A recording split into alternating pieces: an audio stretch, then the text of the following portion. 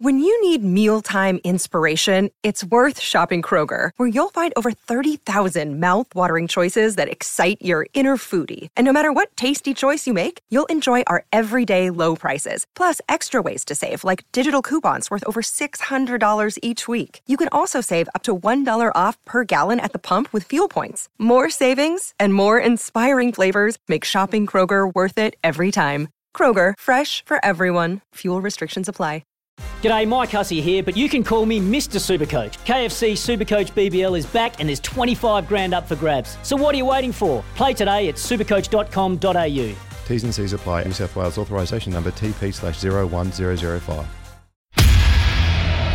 Continental Tires, AFL Trade Radio.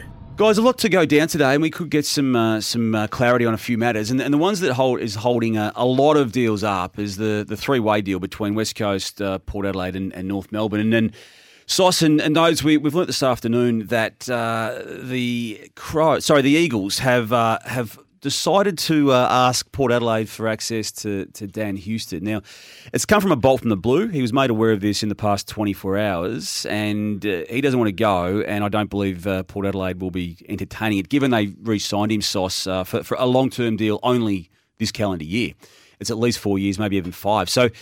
But that's the sort of negotiation that West Coast officially asked for yesterday, and we have learnt that today and checked it, but the Port team just does not want to engage. And for those catching up on the story, the requirement for Port Adelaide to deal with West Coast on their desire to get Junior Rioli across, and obviously the other angle, and the more significant one when it's all said and done, is Port's need to deal with North Melbourne to get Jason Horne-Francis off. There is every chance this will play out as a 3-club transaction around those players, but we're still at a stalemate, which is not unusual given there's still 6 days remaining of the 2022 trade period. Yeah, we spoke early in the week, Damo, about maybe a player being involved here. It doesn't necessarily need to be the pick, and obviously West Coast was the fact that they were dealing on Rioli to Port, so could a player be involved there? So it's just going to be interesting to see, Dave, North Melbourne, their situation where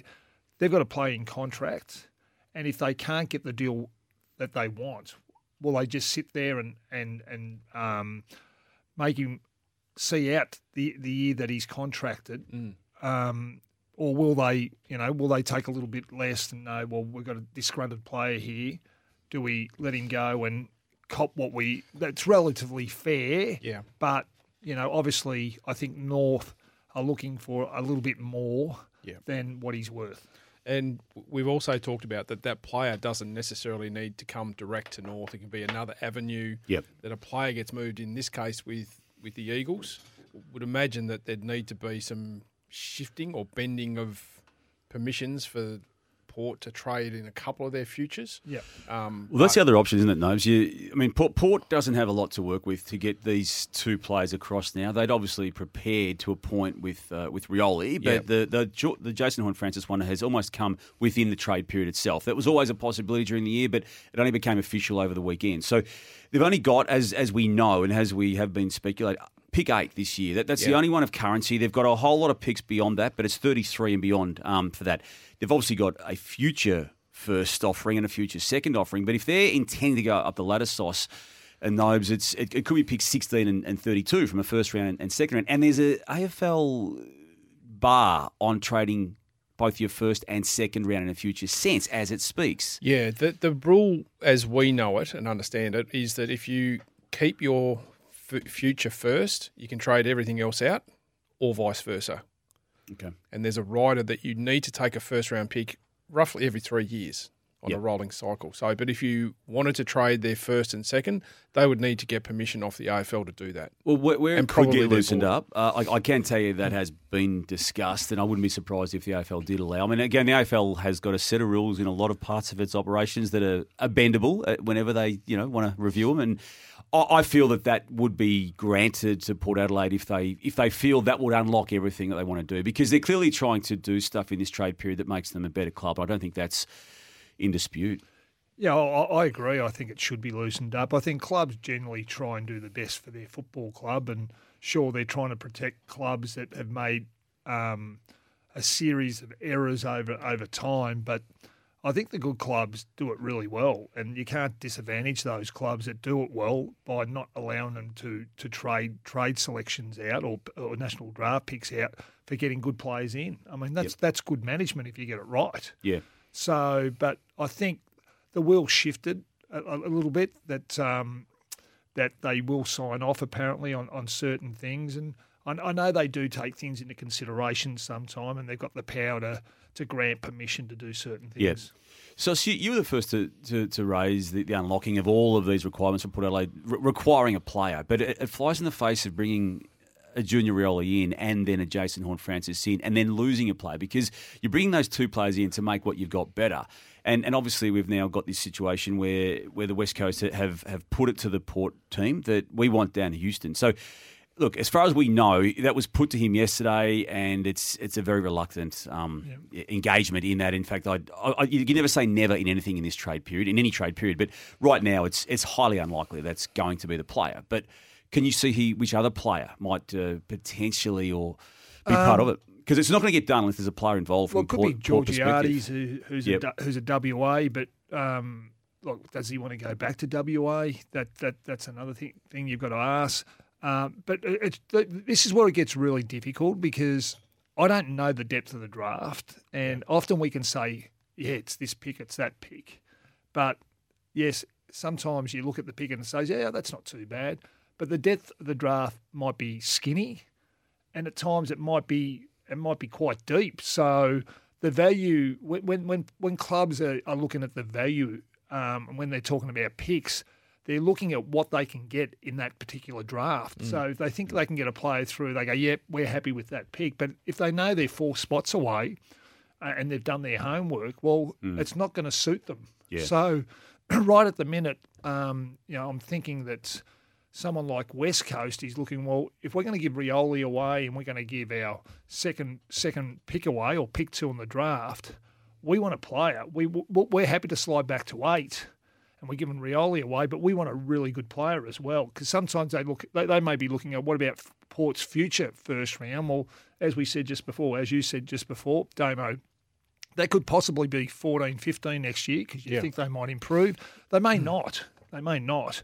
But if they do, they'd be looking at are there any father-sons? Are there any academy kids or whatever it might be that clubs might have rights to that might be bidded on?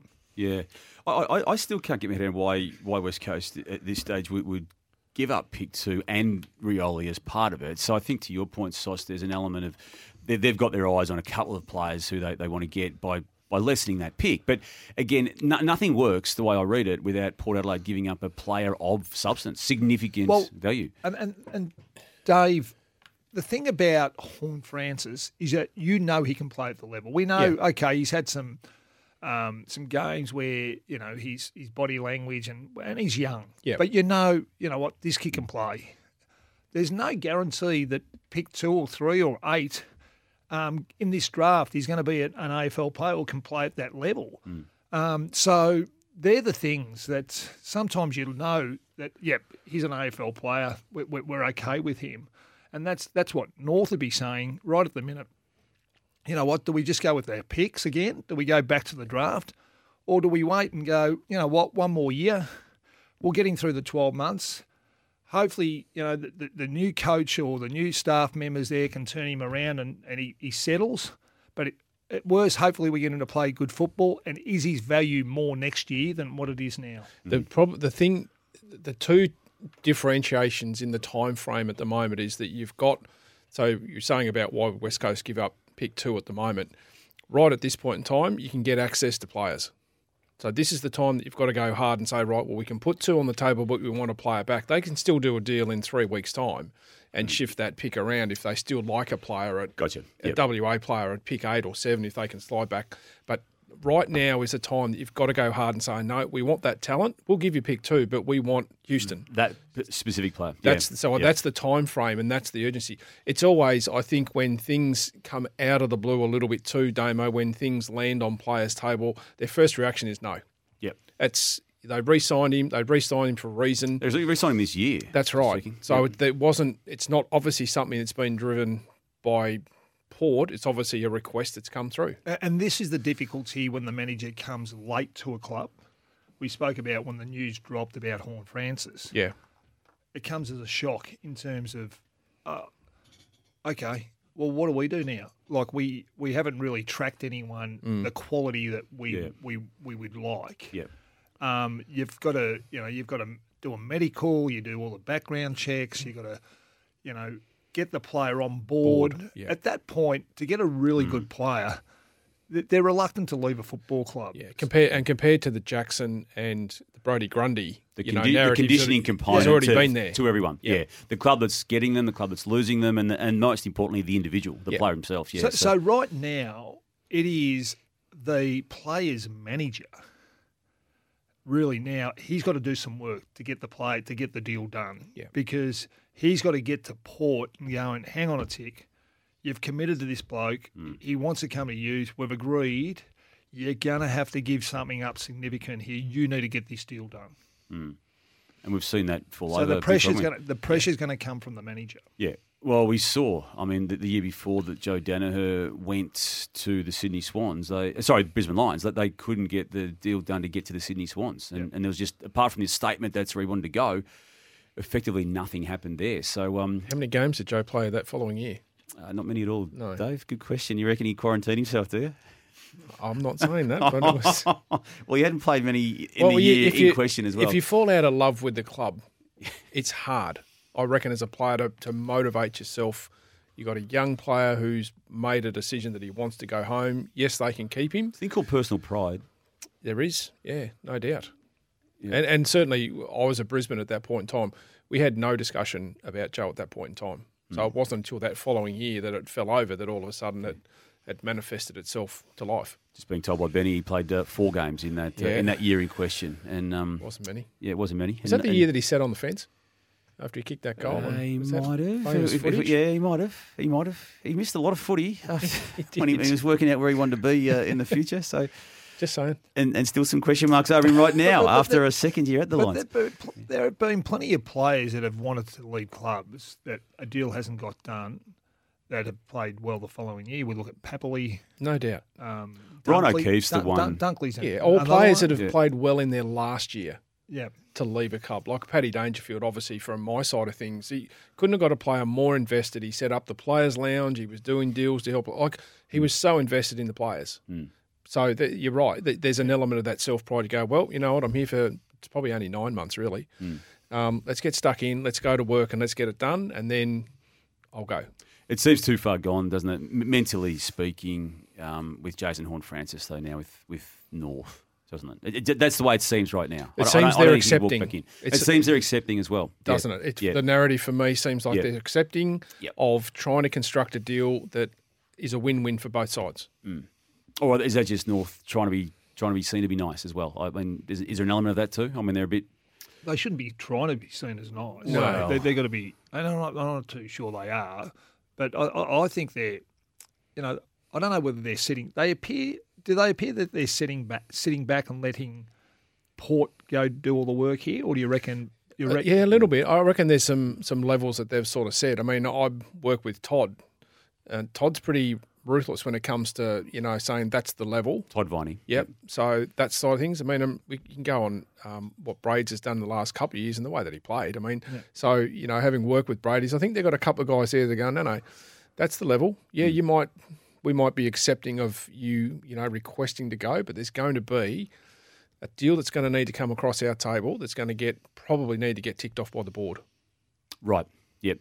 And as we said, the AFL, I believe anyway, has been involved in at least a form of informal conversation with Port Adelaide about the potential to moving both first and second futures as part of whatever it is they do. But look, it is going to be the drawn out one. I mean, we've covered enough trade radios now and trade periods now to know that these type of deals don't get done until the last day as a rule. And while you can look at times to be getting closer, no one wants to sign off until that clock kicks around to the deadline time. And we will be there right to the very end on that Wednesday of next week. Want to witness the world's biggest football game? Head to iCanWin.com.au, predict Australia's score with a crystal ball, and it could be you and a friend at the FIFA World Cup Qatar 2022 semi-finals, all thanks to McDonald's. Maccas, together and loving it. TNCs apply. On it.